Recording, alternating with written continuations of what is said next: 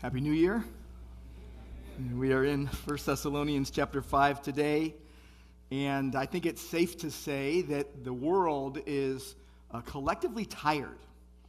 We're living in a day of multiple predictions of panicky doomsday scenarios. Multiple media platforms offered cynical predictions and pessimistic takes for the new year just over the past few days. Los Angeles Times headlined the first day of 2022 like this: "Is the end nigh? Maybe, but we've survived so far." The writer Virginia Heffernan said this: "Despite offering true signs of light in the gloom, none of the gains made in 2021 mean that the end of the world is not nigh." Basically people are saying the world's falling apart. New York Times doubled down on much of the same, speaking of an existential threat. Simon Tisdall of The Guardian says, "For most people on Earth and a handful in space, 2022 will be another year of living dangerously." The Hill warned, despite steps forward in 2021, there's still a path to lose control of the climate system and put civilization at risk. All I can tell you is you can find no lack of these kinds of doomsday predictions. It's all going to depend on who you want to listen to. I think one of the reasons that is so crucial, we gather as a church and we do what we do. We drench our service in the Word. We read the Word numerous times in the service. We pray. We sing gospel-centered, Christ-exalting songs, because those are the things that defrost our hearts. Those are the things that recalibrate us to the truth. And there's a lot out there that you can be listening to right now. I have a very simple yet profound message this first Sunday of 2022. In this passage we're in today, I want you to see that sober, serious-minded self-control is the best thing for you to pursue in 2022. That doesn't mean you can't have fun. That doesn't mean you can't laugh. That doesn't mean you can't have joy. The idea is, this passage is going to show us that you're to live with sober, serious-minded self-control, because as a Christian, if you're a Christian today, your salvation is guaranteed. So you can have joy and laughter, you do, in Christ, yet grounded in sober-mindedness. That's what we're going to see today. Paul was writing to a group of people who understood the nature of the church. They understood what it meant to be a part of the church. They were transformed. They were new creatures in Christ. They were living in a new day of spiritual life after living in spiritual darkness all their lives. Vastly different mindset than the consumer mindset many have adopted, where people view the church as what they can get from it rather than what they can give. They had turned to God from idols to serve the living and true God and to wait actively for Jesus to return. And they were dependently trusting the Lord. They were in a local assembly, and the people became very dear to them. They were sharing the word and their lives. Family bonds were being built and strengthened, and no matter what persecution came at them, and they were seeing some heavy persecution, they were able to stand firm for Jesus and the gospel. And what Paul is telling them now, nearing the end of 1 Thessalonians, he's telling them very strongly. In fact, he's making two exhortations to serious, sober-minded self-control, because their salvation was guaranteed. The first point, and you see this in verses 6 and 7, the first exhortation, and both exhortations are very tightly connected. The first is this: he's saying to them, live soberly and watch for temptation. Verse 6, he says, so then. That's therefore. He's starting a new line of thought. So then, let us not sleep That doesn't mean taking a nap. That doesn't mean sleeping at night. This is the idea of spiritual sleep. This is the idea of not being awake spiritually. Let us not sleep as others do, but let us keep awake and sober. Now, we saw last week, for the first 5 verses in chapter 5, the basis for what Paul is now saying. The day of the Lord was coming. People were worried. People were confused. People were wondering, like, what happens when a Christian dies before Jesus comes back? And what happens when all this stuff is going on? And has the day of the Lord already come? Are we in the middle of the tribulation already? What's going on? And it's clear when Paul says, let us not sleep as others do, who he is referring to. He is contrasting non-Christians, referred to in verse 3 as them and they, now in verse 6 as others do. And he's contrasting them with the believers in Thessalonica, affectionately calling them brethren, brothers and sisters in Christ. Now the Bible, and this might be shocking to you, I hope it isn't, the Bible does not blur the lines between Christians and non-Christians. Makes it very, very clear. The Bible doesn't blur the lines between believer and unbeliever. Now, we do have a tendency to do that. A lot of well-meaning people, don't want to make people feel bad, so they kind of just blend it all in, and the Bible doesn't do that. The Bible makes a very stark contrast, using terms like light and dark, life and death, polar opposites. And he continues a picture that he gave in verse 2 of night and darkness, where he's referring to the realm of wickedness, darkened understanding, ignorance of impending doom. And he is reassuring those in Christ. And this, if you're a believer today, this is meant for your encouragement. If you're not a believer, you need to be thinking very seriously about where you stand. But if you're a Christian, this is reassuring those in Christ that you belong to a different realm from the world. In fact, verse 5 told us the position that a believer has in Christ guarantees deliverance from the day of the Lord, from the tribulation, from the wrath. We're sons of the day, sons of light. And they couldn't dwell in darkness at the same time. Not possible. Now, if you're faint-hearted, take heart. Don't be confused by all of this. Just take it straight up and realize this. Paul is making this very personal. In fact, he puts himself in the picture. He says in verse 5, we, and then in verse 6, us. And the reason he does this is because otherwise it would be a very sharp rebuke. He's saying, this is about all of us. This is about all of us. And the day, in verse 5, refers to the metaphorical light that believers walk in Christ. The spiritual environment that's completely different from non-Christians. You're going to be sitting next to each other, eating the same food, living in the same house, driving in the same car, and be living in an absolutely different spiritual realm.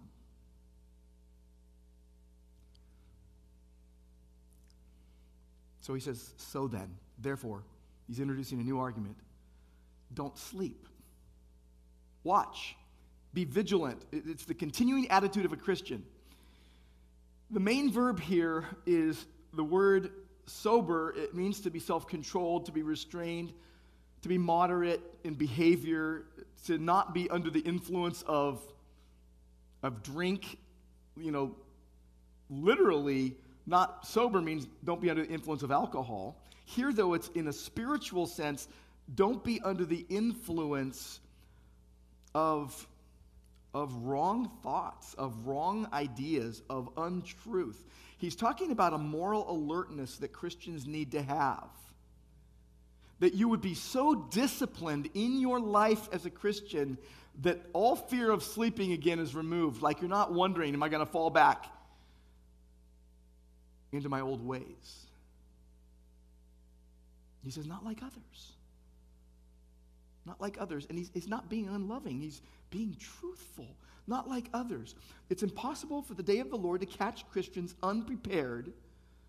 Yet, what he's saying is, it is possible to adopt the same lifestyle as those who will be caught unaware. And he's like, don't do that. He's saying, don't do it because your salvation is guaranteed. Why would you do that? He said, be alert, be attentive to spiritual realities. And by the way, this is not about, when he says don't sleep, it's not about a lazy sluggard who sleeps, when he should be working, or someone who happens to stay up late and doesn't get up at a reasonable hour the next day. I mean, that's not what that's about. What this is about is an ongoing state of being where someone is spiritually dead, sleeping. And he's using this exhortation to soberness to counteract a state of panic or alarm because they were so worried about whether the day of the Lord had started, or so worried about Christians that had died before Jesus returns. And he's saying, look, I want to reassure your hearts. You and I are worried about all sorts of things today. You might have been awake last night worrying about some things. He's saying, don't worry about the most important things. Because if you're a Christian, your salvation is guaranteed. He urges self-control, a balance of thinking, a mind that is clear in view of Christ's return. And this balances the distorted views that can come in. All the ideas that you could latch onto that aren't appropriate for a believer to be holding. Undue panic was a serious problem at that point. And so spiritual sobriety, soberness, spiritually, and self-control was the cure. Believers have been delivered from the domain of darkness, put into the marvelous light of Christ, taken out of the night of sin and ignorance into the light of God. And so he's saying, you shouldn't sleep in spiritual indifference in your life. Be alert to the issues that are going on. We're not to live like spiritually darkened people. We're to be alert. We're to be balanced. We're to live godly lives under the control of the truth. And he says in verse 7, because those who sleep do it at night. It's the realm of night, right? And those who get drunk are drunk at night, usually. But he's saying this spiritually, that sleeping and getting drunk are nighttime activities. They're of the dark. They're of spiritual darkness. In fact, in 1 Corinthians 15, Paul says this, wake up from your drunken stupor, as is right, and do not go on sinning, for some have no knowledge of God. And I say this to your shame. There were some Christians that were probably living like, hey, my salvation is guaranteed, so I get to do whatever I want. That is never what the Bible prescribes for us. Jesus said in Matthew 24, stay awake, for you do not know what day your Lord is coming. Matthew 26, he says, watch and pray that you may not enter into temptation. The spirit is willing, but the flesh is weak. Turn with me to Romans chapter 13 in your Bibles. Go to Romans 13. Right after he says, owe nothing to anyone except to love one another,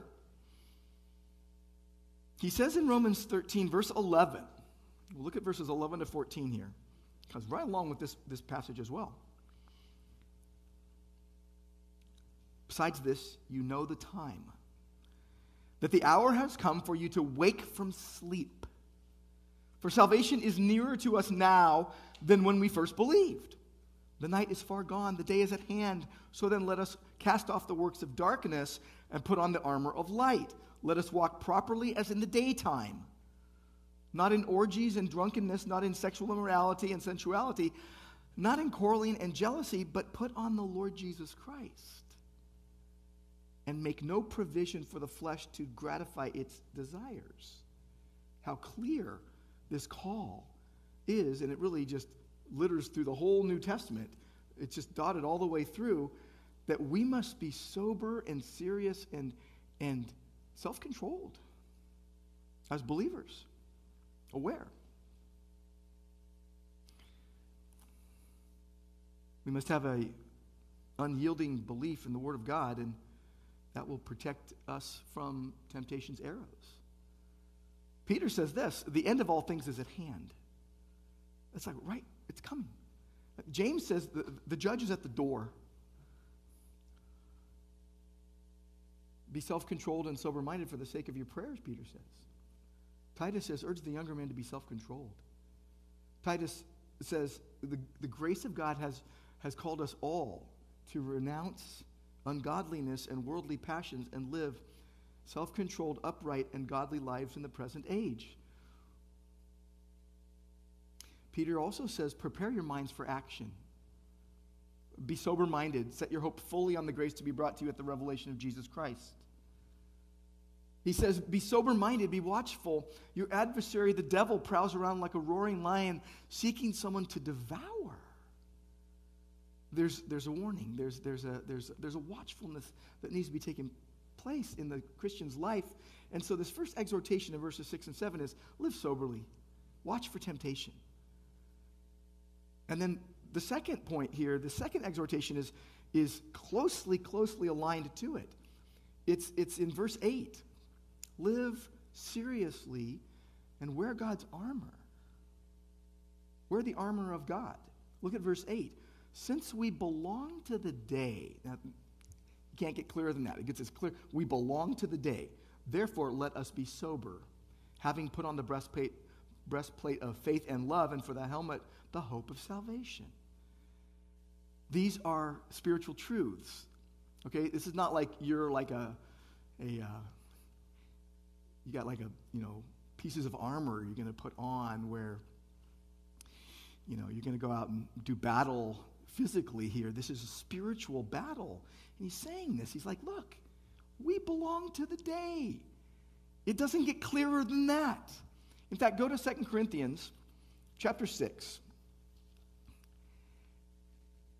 And in 2 Corinthians 6, verse 1, it says, working together with him, with Christ, this is for believers, we appeal to you not to receive the grace of God in vain. Verse 2, for he says, in a favorable time I listened to you, quoting Isaiah, and in the day of salvation I have helped you. He's talking about a day of salvation. And he says in the next verse, behold, now is the favorable time. Behold, now is the day of salvation. What does that mean? That doesn't mean that if you're an unbeliever right now, this is the day you need to become a believer. Though, if you're an unbeliever right now, this is the day you should become a believer. Okay, you're gonna hear testimonies of people's faith in Christ and see people get baptized. They're going to be saying, I believe in the Lord Jesus. My salvation is secure. And I want to publicly profess that by being baptized because Jesus commands that. If you're not a believer today, I'm like, you should become a believer today. But this verse in 2 Corinthians 6 is not saying that. It's saying, hey, Christian, you're in a new day. You're in a new day. Not a 24-hour period day. The period of time that's your whole Christian life. The new day that salvation in Christ has put you into. This new life in Christ until he returns. Your entire life in Christ. The day. This is the new day you're in. You're in the realm then of safety and security and delight in Christ and deliverance because of the shed blood of Christ. So when he says be sober, it's a countermeasure to spiritual drunkenness where you don't think about spiritual realities. And belonging to the realm of spiritual daylight is motivation for self-control. It's described in figurative language. Isaiah 59 is really where verse 8 is coming from. In Isaiah 59, In verse 16, it says that God saw there was no man and wondered that there would be no one to intercede, that his own arm brought him salvation, and his righteousness upheld him. He put on righteousness as a breastplate and a helmet of salvation on his head. He put on garments of vengeance for clothing and wrapped himself in zeal as a cloak. According to their deeds, he will repay wrath to his adversaries. It goes on to say, and a Redeemer will come to Zion. Believers' salvation is guaranteed. So we're to clothe ourselves here, put on. It's identical or simultaneously action in relation to the main verb, sober. And he says, faith and love like a breastplate. It's protecting you spiritually. Faith in Christ, love for God and others. And hope like a helmet. Protects your mind. Your hope in Christ, that's an anchor for your soul. Breastplate and helmet were Roman military apparel. Paul is picturing Christian life in military terms, a life of sober alertness and proper equipping. It'll cover your vital organs. It's essential for protection against temptations. Trust God's truth. And Paul, again, is combining faith, love, and hope, as he did in chapter 1, verse 3. And he's saying, take up the armor and continue to wear it. Continue on in Christ. Continue on in Christ. The church is a group of people defined by love, by faith, and by hope. Faith in Christ, love for God and others, hope in Christ. And this idea of love for Christ and others, love God and neighbor, was not a novel idea. Jesus did say in John 13, a new commandment I give you, that you love one another. All people will know that you're my disciples if you have love one for another. But in Matthew 22, someone comes to Jesus and says, teacher, what is the greatest law? Greatest commandment of the law? And Jesus replies, love the Lord your God with all your heart and soul and mind and strength. This is the first and greatest commandment, and the second is like it, love your neighbor as yourself. On this, all the law and prophets hang on these two commandments.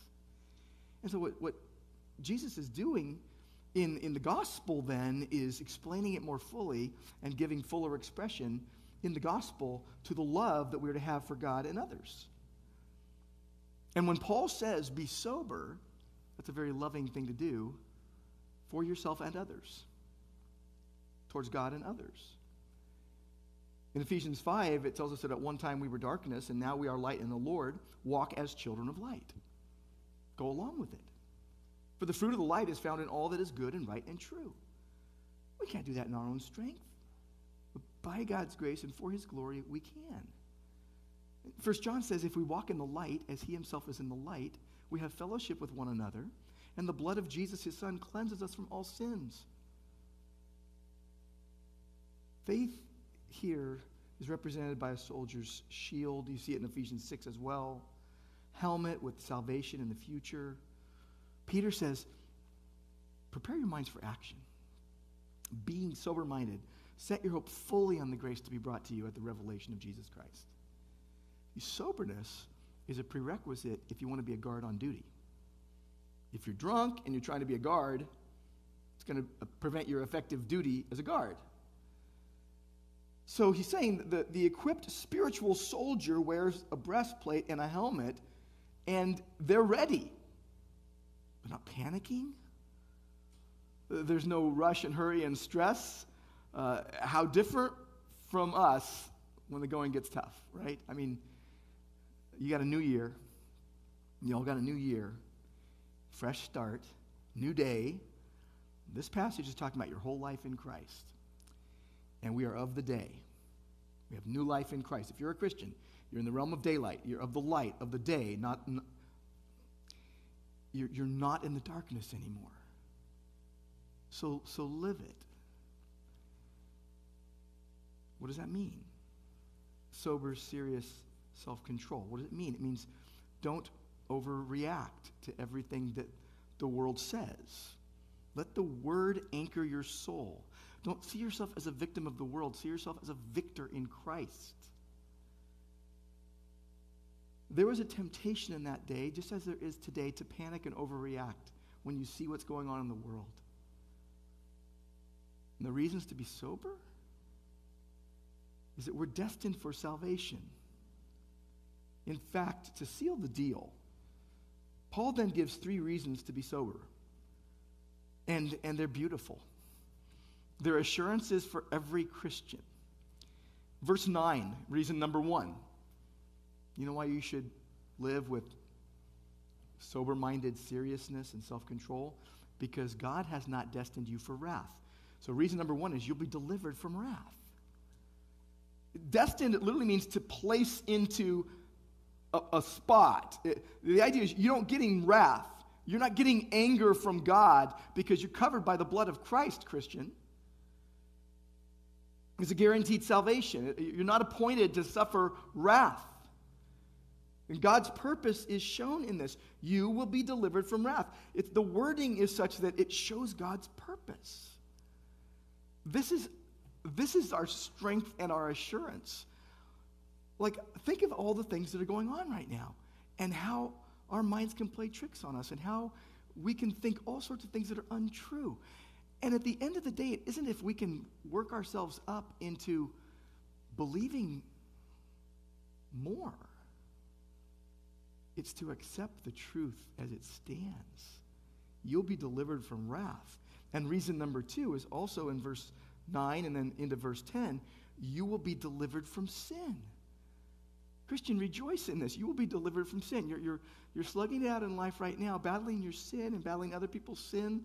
And 9 says this, you are not destined for wrath, but to obtain salvation through our Lord Jesus Christ. Obtain is a very, very strong word. And it doesn't mean that you go get it at the store. Like you go buy it. You go somehow get it because you earn it.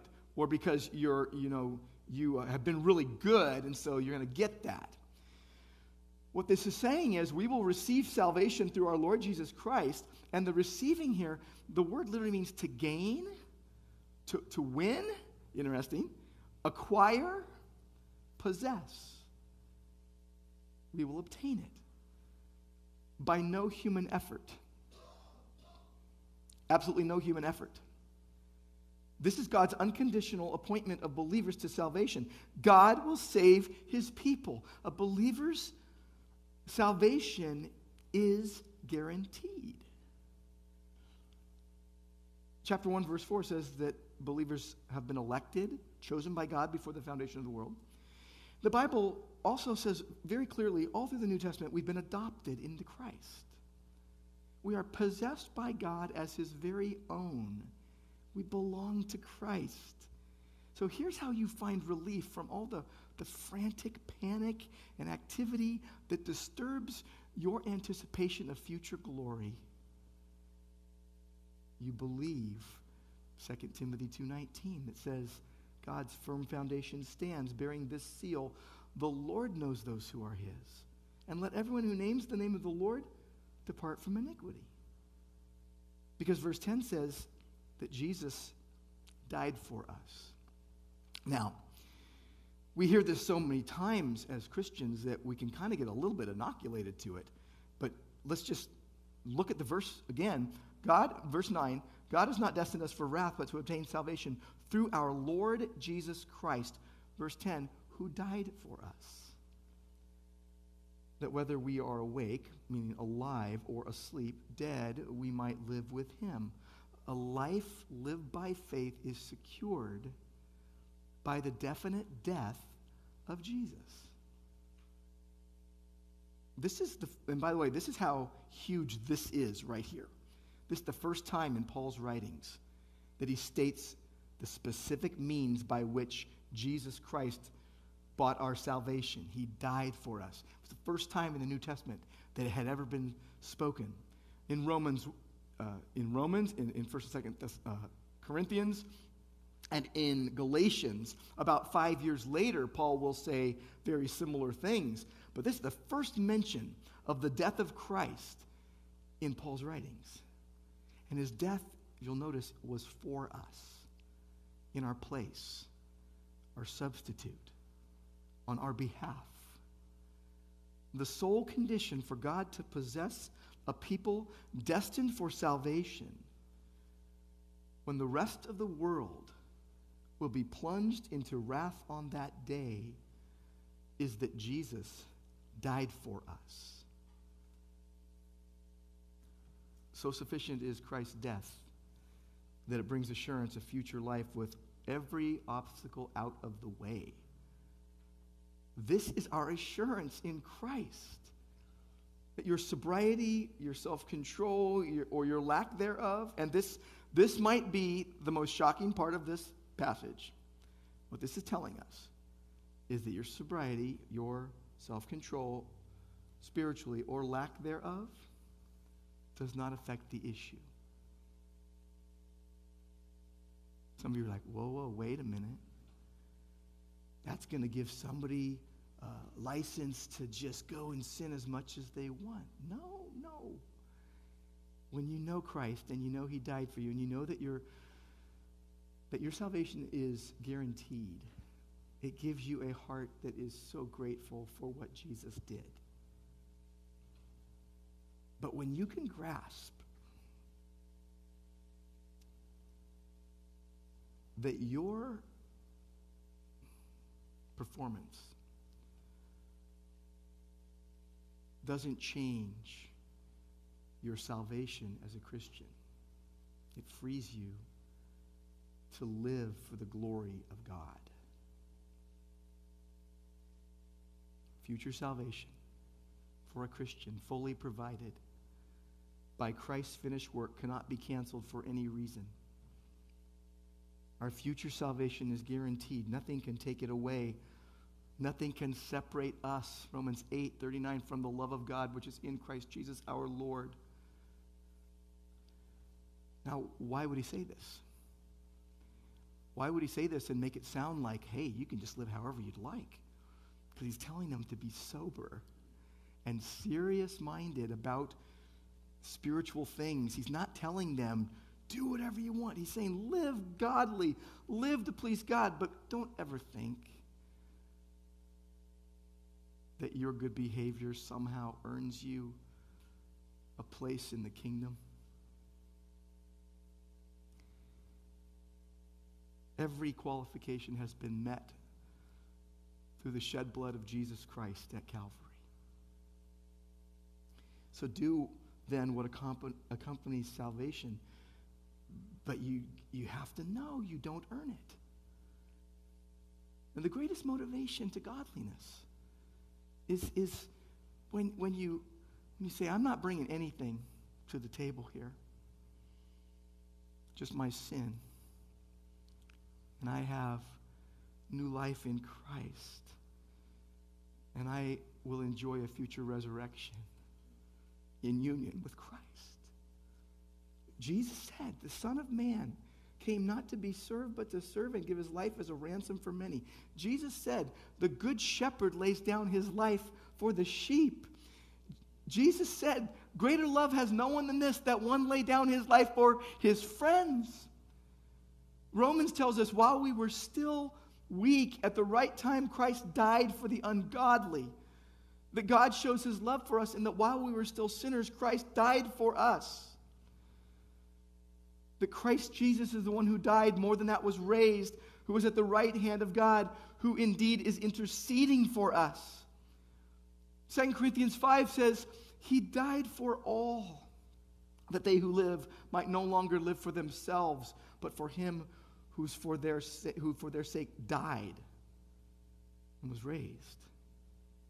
Peter says, he himself bore our sins in his body on the tree, that we might die to sin and live to righteousness. These are the reasons why you would want to live a life of serious, sober-minded self-control, that you're going to be delivered from the wrath of God. And you are going to be delivered from sin. And third reason, verse 11. By the way, verse 11 is not just a bookmark, a bookend to somehow cap this off. This is huge. You'll be delivered from despair. From despair. Verse 11, therefore, encourage one another and build one another up just as you are doing. You're doing it. Keep doing it. With that guarantee, with this guarantee, encourage each other. Build each other up. It's a present active imperative. It's comfort each other. Build each other up. Edify one another like you're doing. Keep doing it. Like, church, you're doing a great job. Keep doing it. Strengthen every believer. Encourage one another. Console one another. Build each other up. This is a tough world we're living in. Hebrews 3 says, exhort one another every day, as long as it is called today, that none of you may be hardened by the deceitfulness of sin. Hebrews 10 says, not neglecting to meet together as is the habit of some, but encouraging one another, and all the more as you see the day drawing near. Romans 14 says, pursue what makes for peace and for mutual upbuilding. Romans 15 says, let each one of us please his neighbor for his good to build him up. 1 Corinthians 14 says, strive to excel in building up the church. It's an other-oriented view. Because with his overarching theme of love, how the beloved become more beloved to each other as they anticipate the return of Christ, he now turns to the most loving thing they can do. Perfect response to the guaranteed salvation. Comes grateful heart serves Christ. Be sober, be watchful, be self-controlled. Don't overreact with all the things that are happening right now in the world as the world falls apart. By the way, it's interesting, all the doomsday predictions. Well, the words of the demise of the universe are underexplained in the world. The wrath of God is coming. And baked into this command to be sober is the expectation that you would measure your life, that you would live carefully. And I'm just wondering, what is occupying your mind the most as you start 2022? What plans are bouncing around in your head? I was reading a bunch of articles the other day about all these lists that everybody has about here's what you should do at the beginning of the year, and here's all the kind of goals you should make and what have you. And can I just set you free and say, don't do that right now. Just enjoy Christ with me for a few moments. How might you purpose to live then?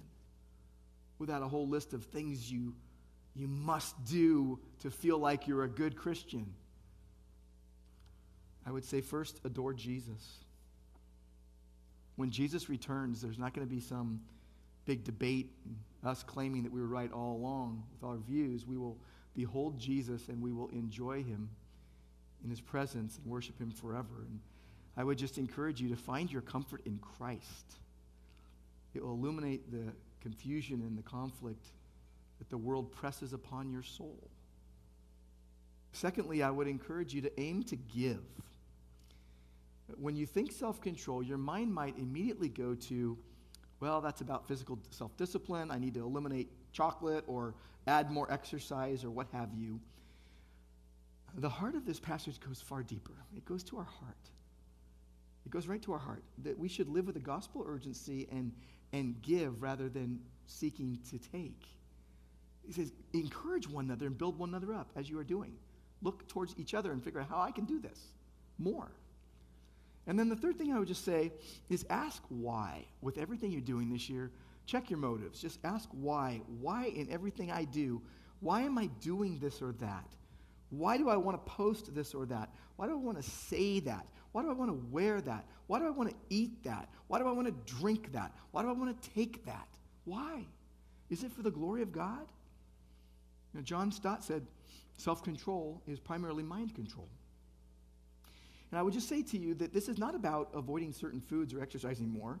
And this is not about virtue signaling or calling attention to yourself. This is not about shutting off social media. And this is not about having to post everything in your life every moment.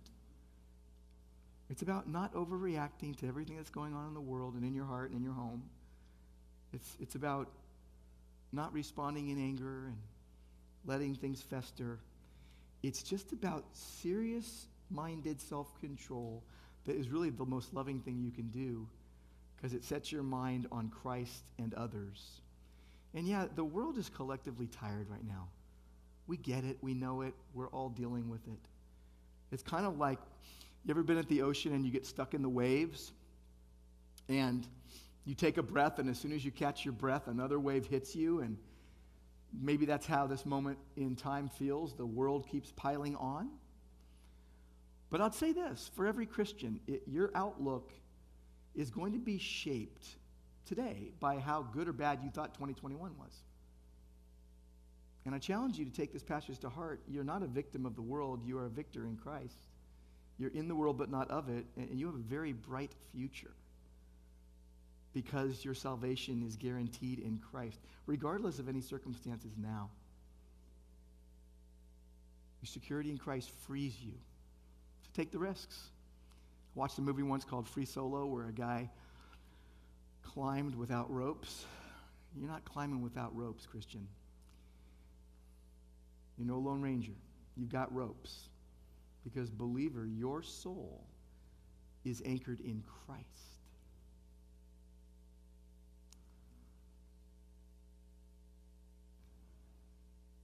Oh, Lord, we praise you because this could never come from us. We love you because you first loved us. I pray, Lord, that you would give us grace to cling to the truth, that we will be delivered from wrath and from sin and from despair. Thank you for the hope we have in Christ, for the joy, and even for the sober, serious self-control, because our salvation is guaranteed, that we would live in such a way that displays the glory of Christ, in whose name we pray. Amen.